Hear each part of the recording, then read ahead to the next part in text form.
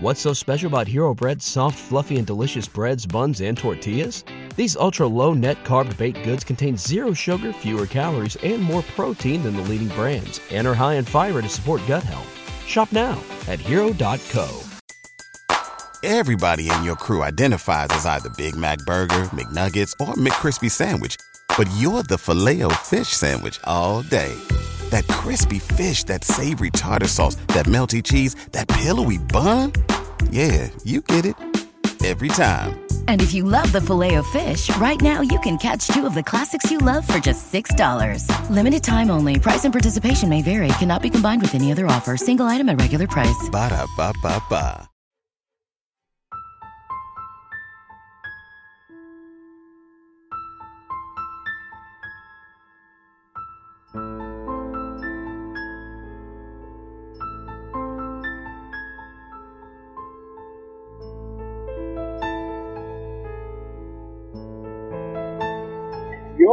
Yes. Yes. Hello, what's up guys? Yan, nandito na naman kami sa new episode ng Stories Philippines Podcast.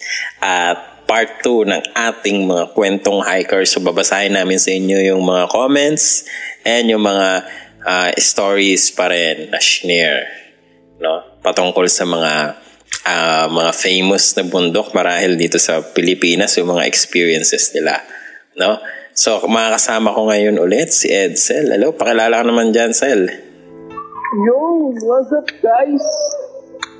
Yeah. Welcome back po, no? May kasama siyang aso, Mga aso. Yan. Oh, guys, pasensya na kasi talagang nasa quarantine edition tayo ngayon. So, ganito talaga ang buhay natin. Pero I hope na mag-enjoy pa rin kayo, no? Kahit maraming mga kung ano-ano kayong maririnig sa paligid natin dahil ganyan talaga, normal. Unang buhay natin, talagang daming aso dito. Ang dami rin mga bata. Ang dami rin mga manok. So, dito po tayo sa part 2 ng Kwentong Hikers. Kung hindi nyo pa napanood yung part 1, dun muna kayo. Tapos punta na kayo dito. Yes. So, dito nga tayo, no? Tingnan natin kung ano po mga bundok yung may misteryo, no? Oo. Ano po? Anong sa tingin mo dyan? Hindi ko alam eh. Kwento kayo, ha? Oo nga, medyo marami tayong kwento ngayon. So, wag na natin patagilin. Ay, hindi. Muna pala. Welcome pala muna natin yung ating mga new listeners. Kung ikaw ay, syempre. Kung bago ka palang nakikinig at hindi mo alam ang mga pinagsasabi namin o mga pinagagawa namin, stay tuned ka lang at don't forget to follow or subscribe ka sa podcast na ito kung saan ka man nakikinig. And I hope na we will have a good time together, no? Pakinggan mo lang yung mga past episodes namin. So, ayun. And sa mga all-the-timers natin. Yung mga all-the-timers na mga fans natin. Paramdam naman kayo, no? So, marami nakikinig sa pero Boss Paul, gusto nila ng shoutout, no? Yan nga, pwede kayo magpa-shoutout or mag-send ng mga stories nyo. So, yun. Oo. So, paano pang Boss Edsel? Bago tayo magsimula. Okay na. Sige, simulan na natin. Simulan mo na. Okay, simulan mo na ang kwento. So, ito ang unang ating kwento. Incredible thoughts. Wow, incredible thoughts. Ito. Actually, sir, when I climbed Cristobal as guest climber of MFPI-IM batches 30 and 31 last February, I don't feel any unusual experience with entity or spirits. What I feel is the spirit of camaraderie and friendship. But I also do have scary stories. I will tell the 2 unusual things I experienced on my climb. The first one is in Mount Makulot. Familiar to Mount Makulot. Na naman, Kung napakinggan niyo yung part 1 ng Kwentong Hikers, mga kapatid niyo guys, maraming kwento. So, the first one is in Mount Makulot, the verse when we were descending from campsite to the grotto side. We're almost 25 plus and we were divided to 2 groups. We are in the middle group and one of our girl companions has a third eye. Very unusual that we saw a big black tree from far away and our girl companion told us that was the home of the said maligno. And as we go down the trail, from the campsite going down to the grotto, one of our girl companions keep on beating the ground with her stick. We asked her to calm her down. She told us that she saw an old man and a child trying to catch up on our trail. Oh no, ano yung mag-ama? I become the lead man and hold her hands to keep her calm.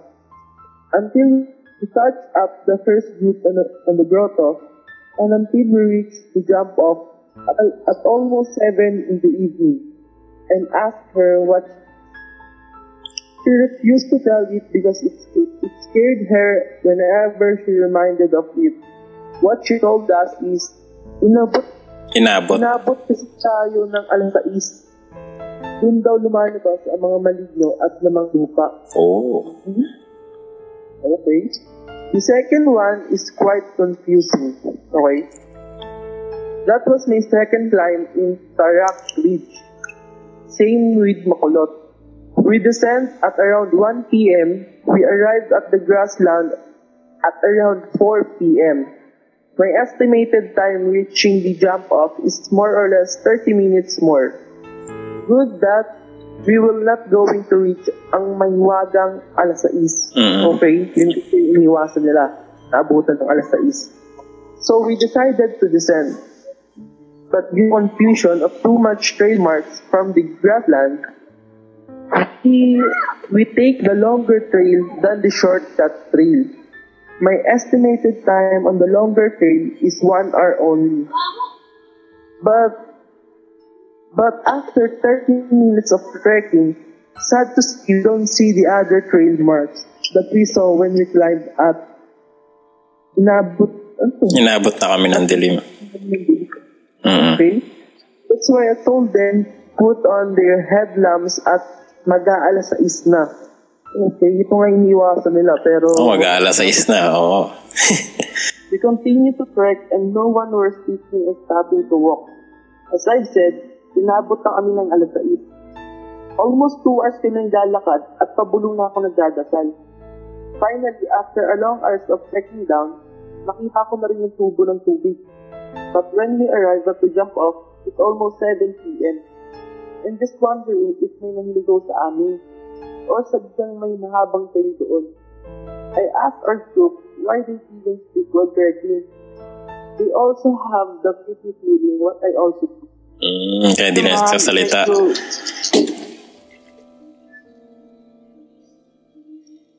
Sir, medyo mahaba yung nasulat ko. Yan kasi yung most creepy moments ko as of now.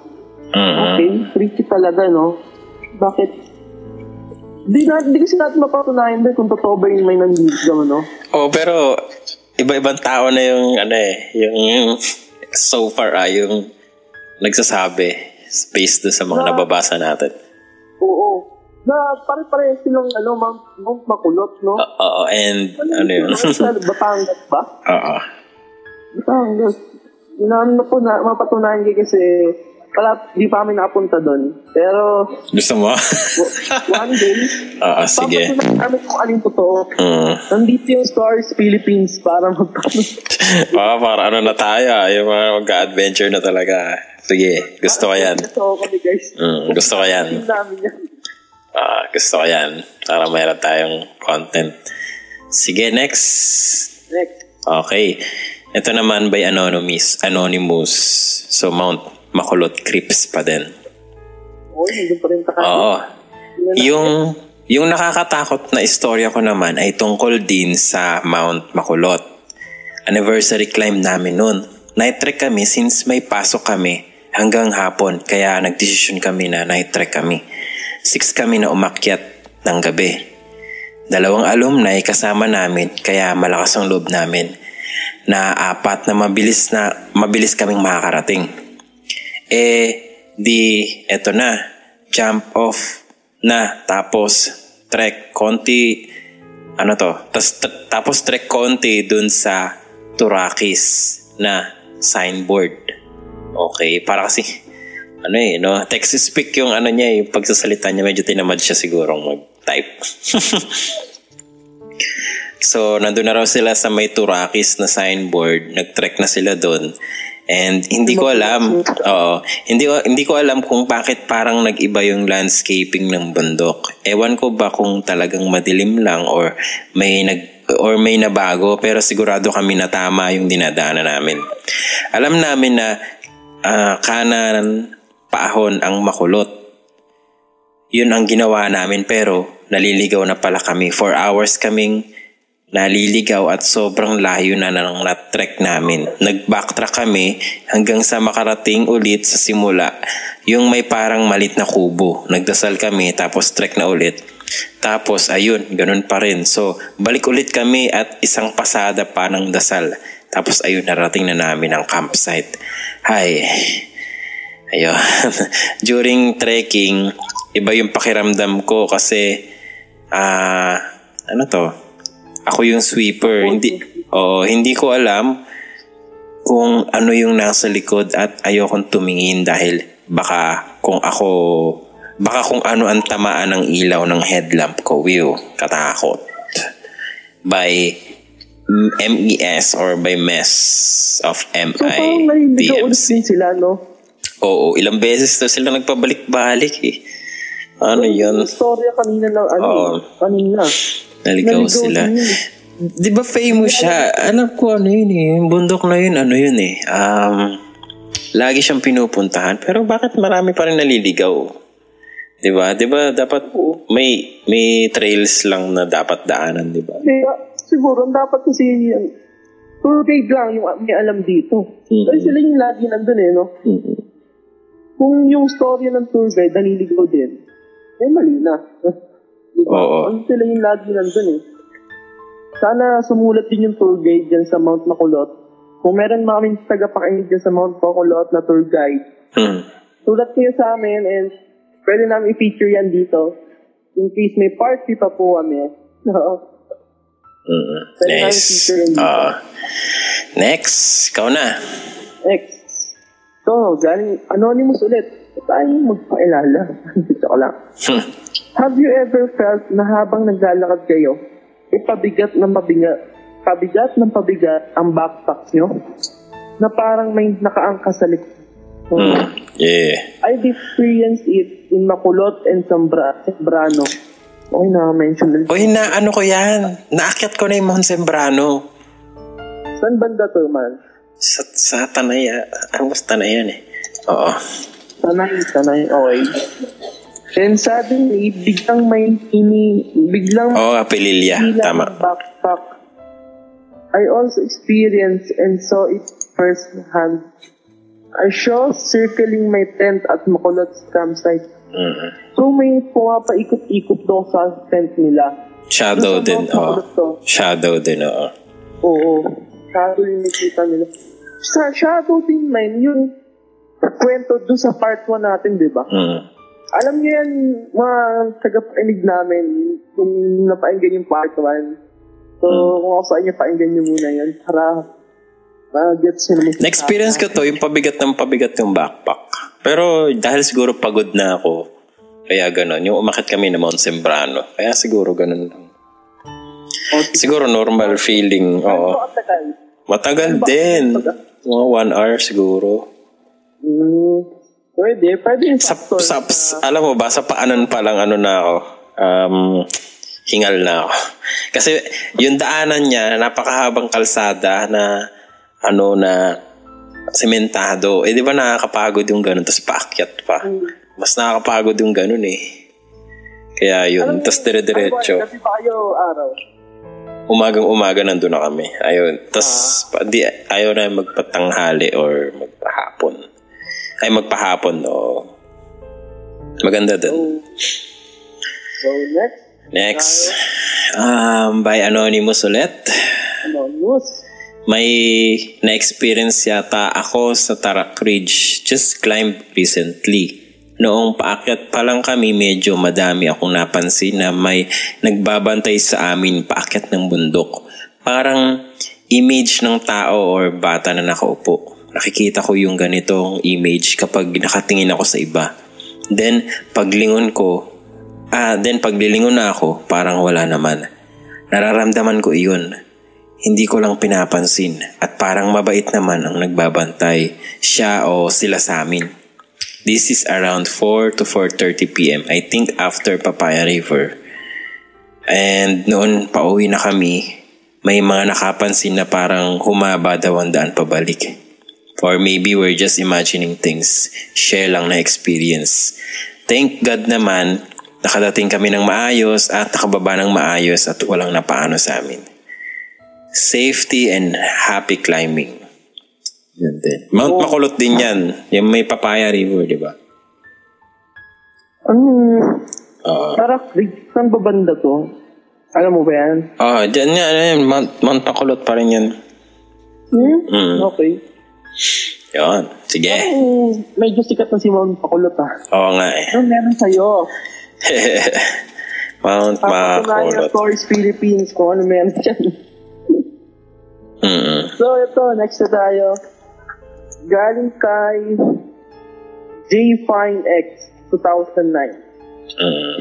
Share ko lang yung nangyari sa amin sa Mount Batulao noong December 5. Sa campsite, socials nun, may kasama kami nakita at nakakaramdam. Noong nagiinuman kami, sobrang tahimik na niya. Tapos binulong niya na may bata raw na daan sa campsite namin. Tapos nagkatakutan na. May co-hiker na nagpunta sa amin at nakising din ng Yossi. Tapos nagkwento din siya ng katatakutan. Sabi niya may bata daw siyang nararamdaman sa Camp 8. Particularly dun sa malapit sa CR yun. Pero natural lang naman sa mga bundok na yun. At kami ay nag-focus sa social at kasiyahan. Bata naman to, guys, no? Maybe anak to nang nakatira doon, no? Di natin alam. Nakita ko na yung Mount Makulot, ang ganda niya. May kitang-kita yung dagat niya sa pinakataas. Maganda nga. Pero pagpunta doon, pag-akyat. Nakakatakot. Yan. Next na natin. Yan, by Noel Lorico. Several times na ako na nakaakyat sa Makulot. Night and day trek. Pero so far, wala pa naman akong ganyang encounter. Yung first time climber na barkada ko lang sabi niya na may nakita daw siya na supernatural. Pero ewan ko, next month punta ulit ako. Yung sa kwento kanina na naliligaw ata sila, sa tingin ko naligaw lang talaga sila at dapat pakaliwa sila muna. Eto, si Noel, wala pa siyang experience. Nag-comment lang siya, no? Several times na daw siya nakaakyat. So, pwede rin may point siya. Kasi, ulit na pala siya. Pwede rin. Pero yung kaibigan niya rin kasi, yung kaibigan niya ba? Masada niya. Naligaw daw. Hindi naka-experience. Pwede kasi nahilo ka, boy, no? Kasi nahilo ka na. So, naliligaw talaga. Di mo na alam. Tsaka bakit kasi sila umakit ng walang guide? Or sa iba kasi hindi pwedeng umakit ng walang guide eh. Kasi magre-register kayo, ganyan-ganyan. Doon sa Mount Sembrano, nag-register muna. Oo, may guide kami talaga. Hindi pwedeng wala. Baka pwedeng hindi pa hindi, pwedeng develop na itong Mount Makulot. Oo, develop yan. Sikat nga eh. Paano walang ewan ko lang. Practice? Ewan ko lang kung pinili nilang wag na lang mag-guide. Kasi may bayad din yung guide. Okay. So, next. Galing kay Anonymous. Hi. Galing kami ng Lukban. Pero ang... Kwento. Ano to? Kwento. Pero ang kwento ang Mount Cristobal talaga ang mas nakatakot noong panahon. yung ibang mountaineers, walang mga na-experience, pero yung iba, meron. Ako, gusto ko talaga mag-hike to mountain kasi baka mamatay lang ako pag inatake ako ng hinsa ko paakyat. Kaso, okay. Yun lang. Comment siya. Yun lang. Nag-comment lang siya. Ito naman. Kinuwento niya lang yung Mount Cristobal. Na mas nakakaot daw yan. Yun yung Devil's Mountain na sinasabi nila. Okay, sabi dito ni Anonymous, ako naman po sa Mount Batulaw din, sa Camp 8 din yun. Malapit din sa CR. Diba may parang bangko na mahaba dun na may halaman sa likod niya. Tapos sa baba yung kubo na may may kubo na. May kumalabit sa likod ko yung parang yung pixie finger tsaka middle finger niya. Pinalalakad niya sa likod ko. Di ko lang pinansin kasi baka lalo akong matakot Yun lang po. Parang tinatouch siya. Ito dito, nagparamdam. Nagparamdam. Ano meron? Tapos ang lamig pa, lamig pa noon. Next.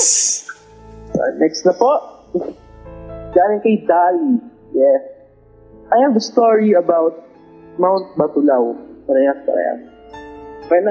When I and my two friends were walking on our way home, when a kid came to us asking if he can guide us for 5 persons or 5 pesos only. Wow. 5 pesos lang sa Mount Batulaw. So, he said, sige na ate, pambaon lang. He was dressed with a blue checkered polo and a white pants. He was very well groomed. His clothes were wrinkle-free and his hair was combed very well. He was very persistent because we kept on denying his effort. We knew the trail by heart. Yun nga, umakit nga sila ng walang mga guide, kaya... Kasi malakas na yung loob nila, nila. Okay. When we grew tired of denying his offer, we finally agreed.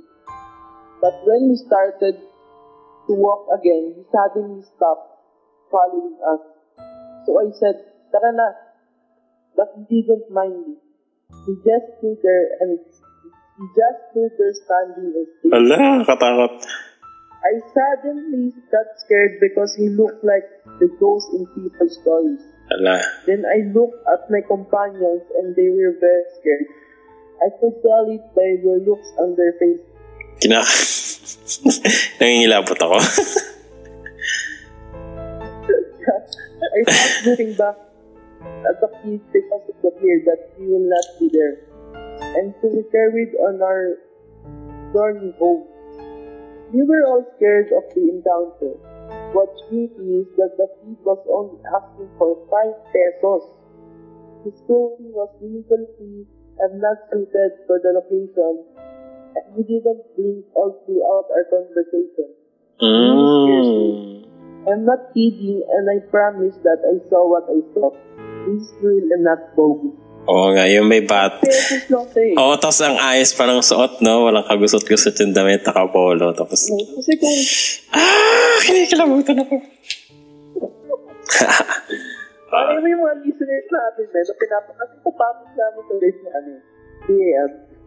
3 a.m. talaga. Anong oras na kaya ito kapainggan, guys? Kasi kami, gabi na ngayon. So, guys, yung gabi to, saluhin ko kami sa intro. Ayun. Thanks. Ito. Kwento ni Box. Ito, share ko lang po yung experience namin sa Mount Makulot. After namin umakyat sa Makulot, we decided na mag-side tripping sa Taal Lake. Around 4 p.m., nasa baba na kami ng lake. Then umalis kami ng 6 p.m. 8 p.m. na kami nakaakyat dahil sa napakadaming hagdan na inakyat. Mas mahirap pa sa trail ng Mount Makulot. Then, sa way namin pabalik sa Arco, may nakita kami na nagsisignal sa amin from the way to campsite sa itaas. pababa sa amin. FYI, madilim yung way namin at walang kabahay-bahay.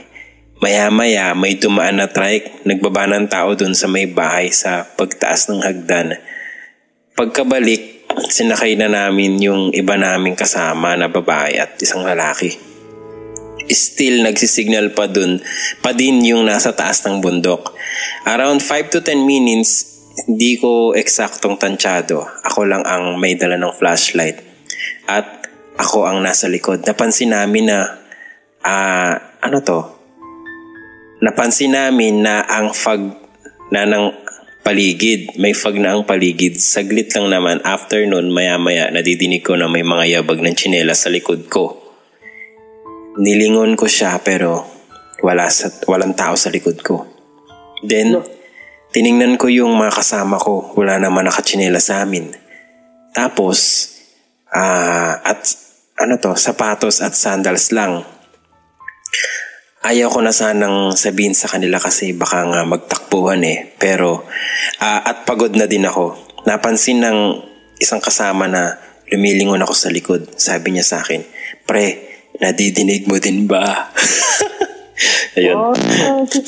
Tapos sabi, akala ko ako lang ang nakakadinig, siya din pala. Natinig din ng kapatid niya. Ayaw na sana naming tumakbo pero napilitan sa sobrang takot. Habang tumatakbo kami, napapansin na sobrang lapit na sa likod namin yung yabag ng tsinelas. Di ko na nilingon sa sobrang takot na din. Tumigil lang kami ng takbo nang makita namin yung arko. Halos naubos ang lakas ko nang makita ko yung arko. Tapos nawala na din yung sumusunod sa amin at nawala na din yung towel na nakalagay sa balikat ko. Telenovela na sulat ko pero yun yung experience ko sa group and it's my very first climb. Thanks kay Box. Katakot na. Sumusunod. Kala niya siya lang. Yung ginawa nila. Takbuhan ba naman Oo. Ay, nung umakit kami dito sa may naman to, sa may Rodriguez, nakalimutan ko yung pangalan ng bundok. Inaabot din kami ng gabi pababa Tapos wala, nakakatakot din. Ayun. Wala naman. Tumusunod lang kami. Pagod na rin siguro. Wala na kami pakialam kung ano mang meron. So, next natin, it's gonna try Tulum Club. Walang duda talagang kapaniwala sa Mount Cristobal na totoong may mga elemento. Pero mas maligalig ang mga elemento ng ibang dimension sa Puntos Palos. Hindi ko na kailangan pang ikwento ng buo sapat ng ebidensya at pagpapatuo sa na-experience ko at ng aking grupo. Okay, yun lang. Hindi yung buong detalye. Comment. Pero, sa bundok din yun, Ano yan? Palos. Buntot Palos. Bundok. Hindi na ito yung buong detalye. Pero, nakakatakot. Mas nakakatakot daw sa Mount Cristobal. Okay. Ito, comment naman ni Anonymous. Hala, puro makulot ang kwento, scary. Pero we did a night trek dito. 2 a.m. kami nag-start ng trek. Pero wala naman kami na-experience na creepy dun. In fact, I did a solo trek dun last May 5 pa naman. Solo? Lakas sa loob.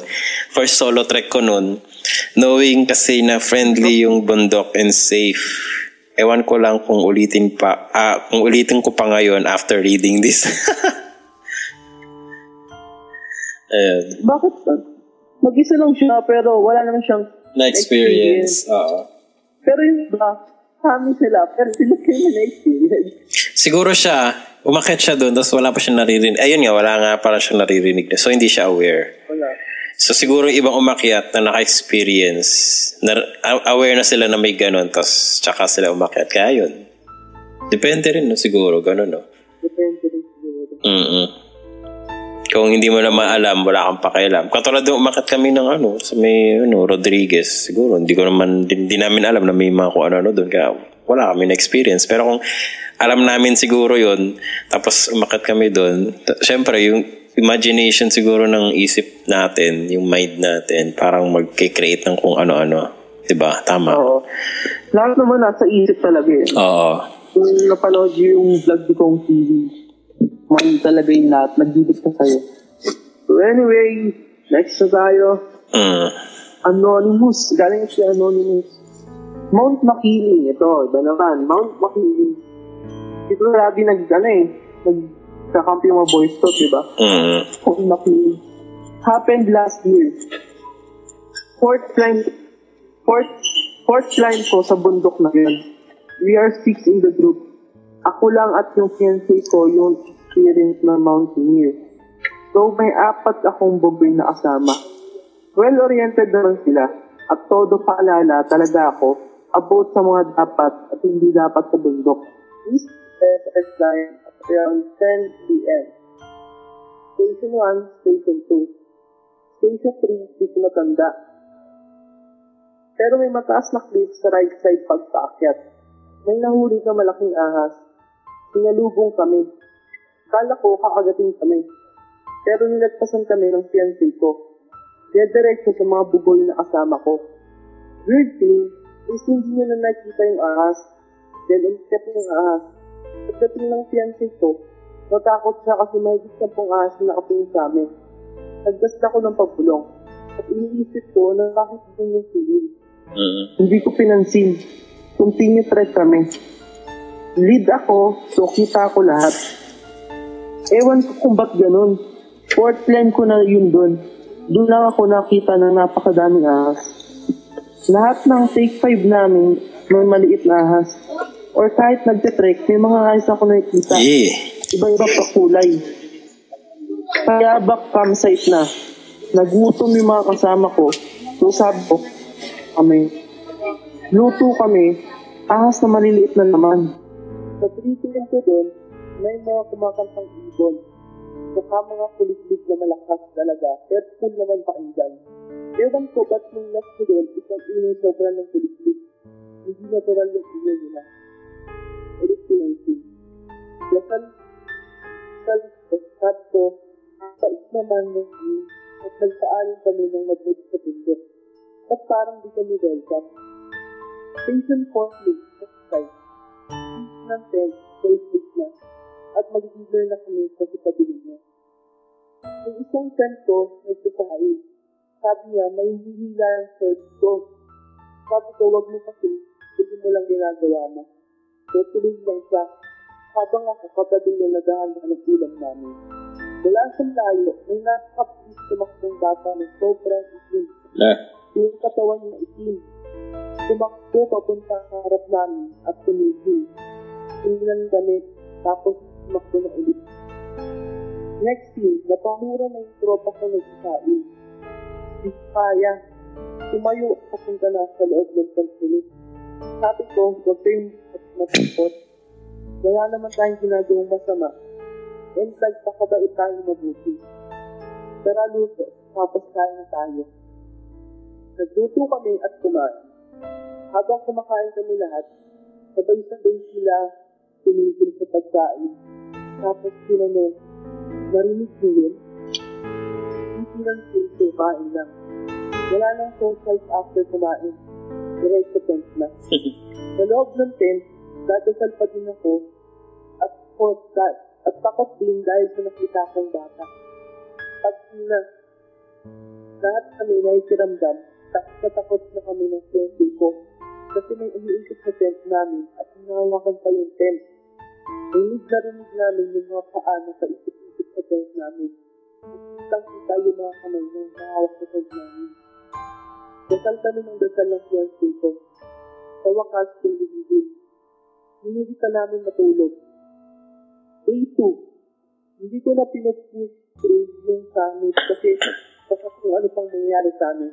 Bumaba na agad kami at buti na lang wala na sa ibang pangyayari at bago kami nakita bukod sa technique color na mga ahas. Pagbaba sa jump off at nasa up na kami, tinanong ko yung isang friend ko kung bakit sa last night. Sabi niya, medyo malayo pa nga siya ng ulo. Hindi ko pinansin. Pagtingin ko, Katabi ko lang. Ala. What? Hindi niya mag-spread yung nakita niya. Pero para mapamura at magpapasapin, I'm sure na nakakaroon ako yun. Nagtanong ulit ako kung bakit sila nagpilihan sabi sa pagkain sa gabi. Hindi mo ba narinig? Tumawag pangalan mo. Ala. Malaking boses, malakas, at nakakasama sa boses. Ako lang yung hindi narinig. At sa tent nila, may umiikot. Yes, uwian na. Nagtutuloy ka na kami.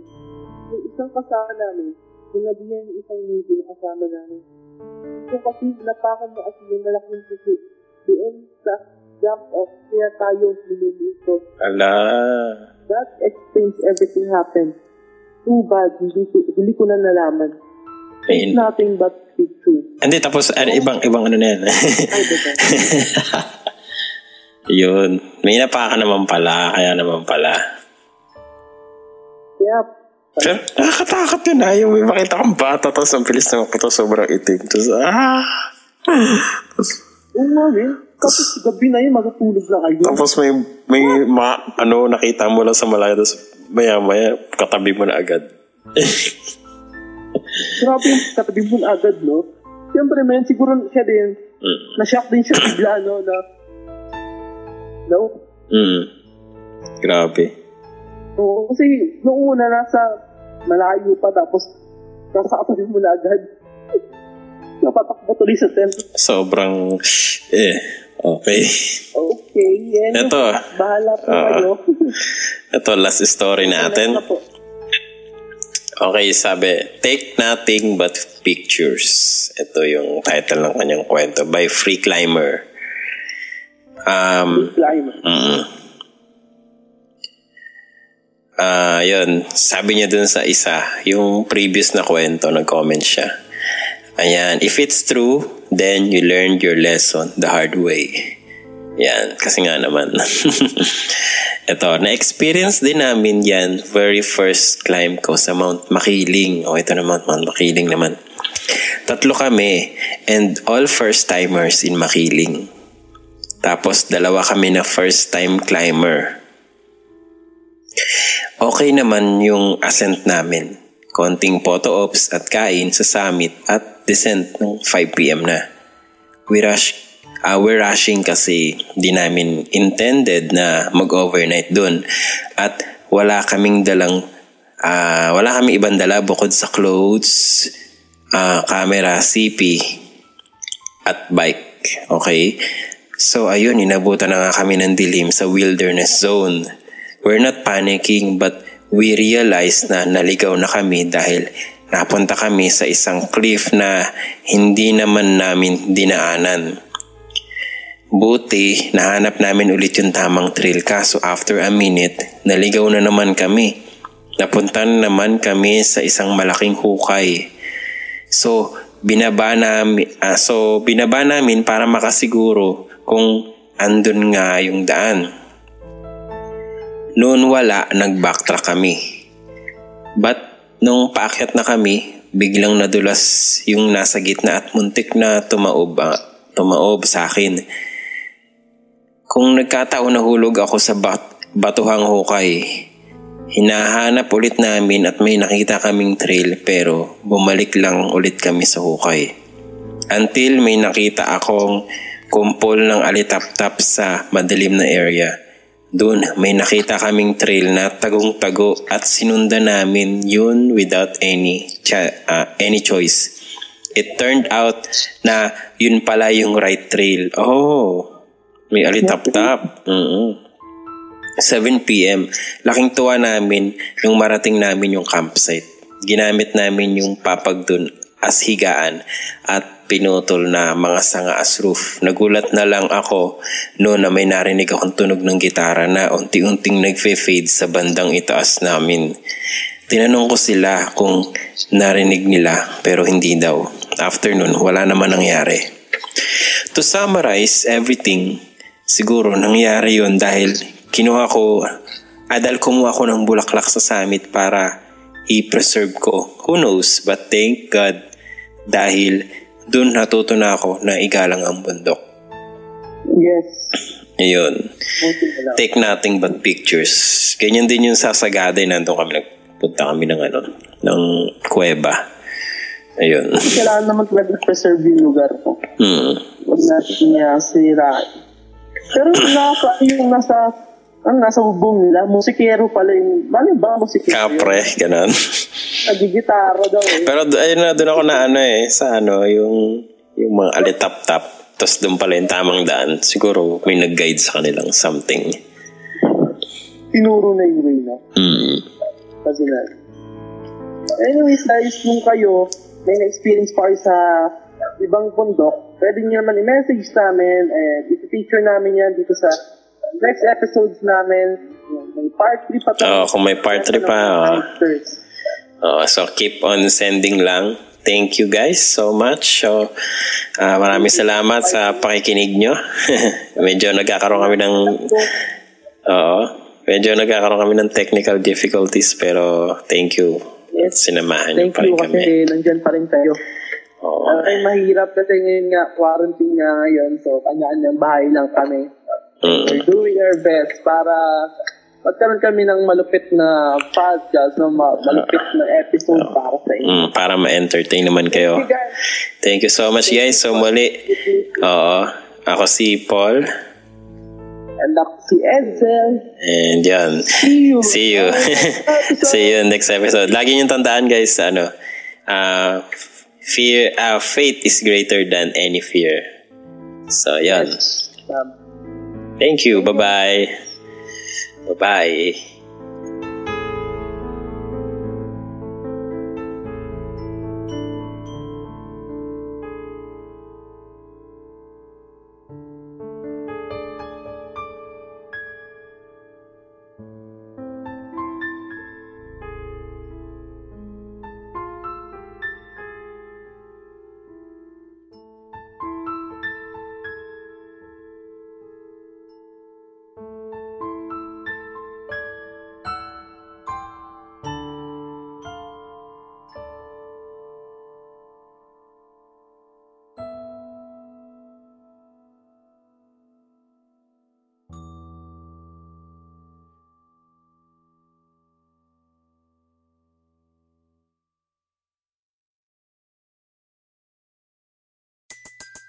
Everybody in your crew identifies as either Big Mac Burger, McNuggets, or McCrispy Sandwich. But you're the Filet-O-Fish Sandwich all day. That crispy fish, that savory tartar sauce, that melty cheese, that pillowy bun. Yeah, you get it. Every time. And if you love the Filet-O-Fish, right now you can catch two of the classics you love for just $6. Limited time only. Price and participation may vary. Cannot be combined with any other offer. Single item at regular price. Ba-da-ba-ba-ba.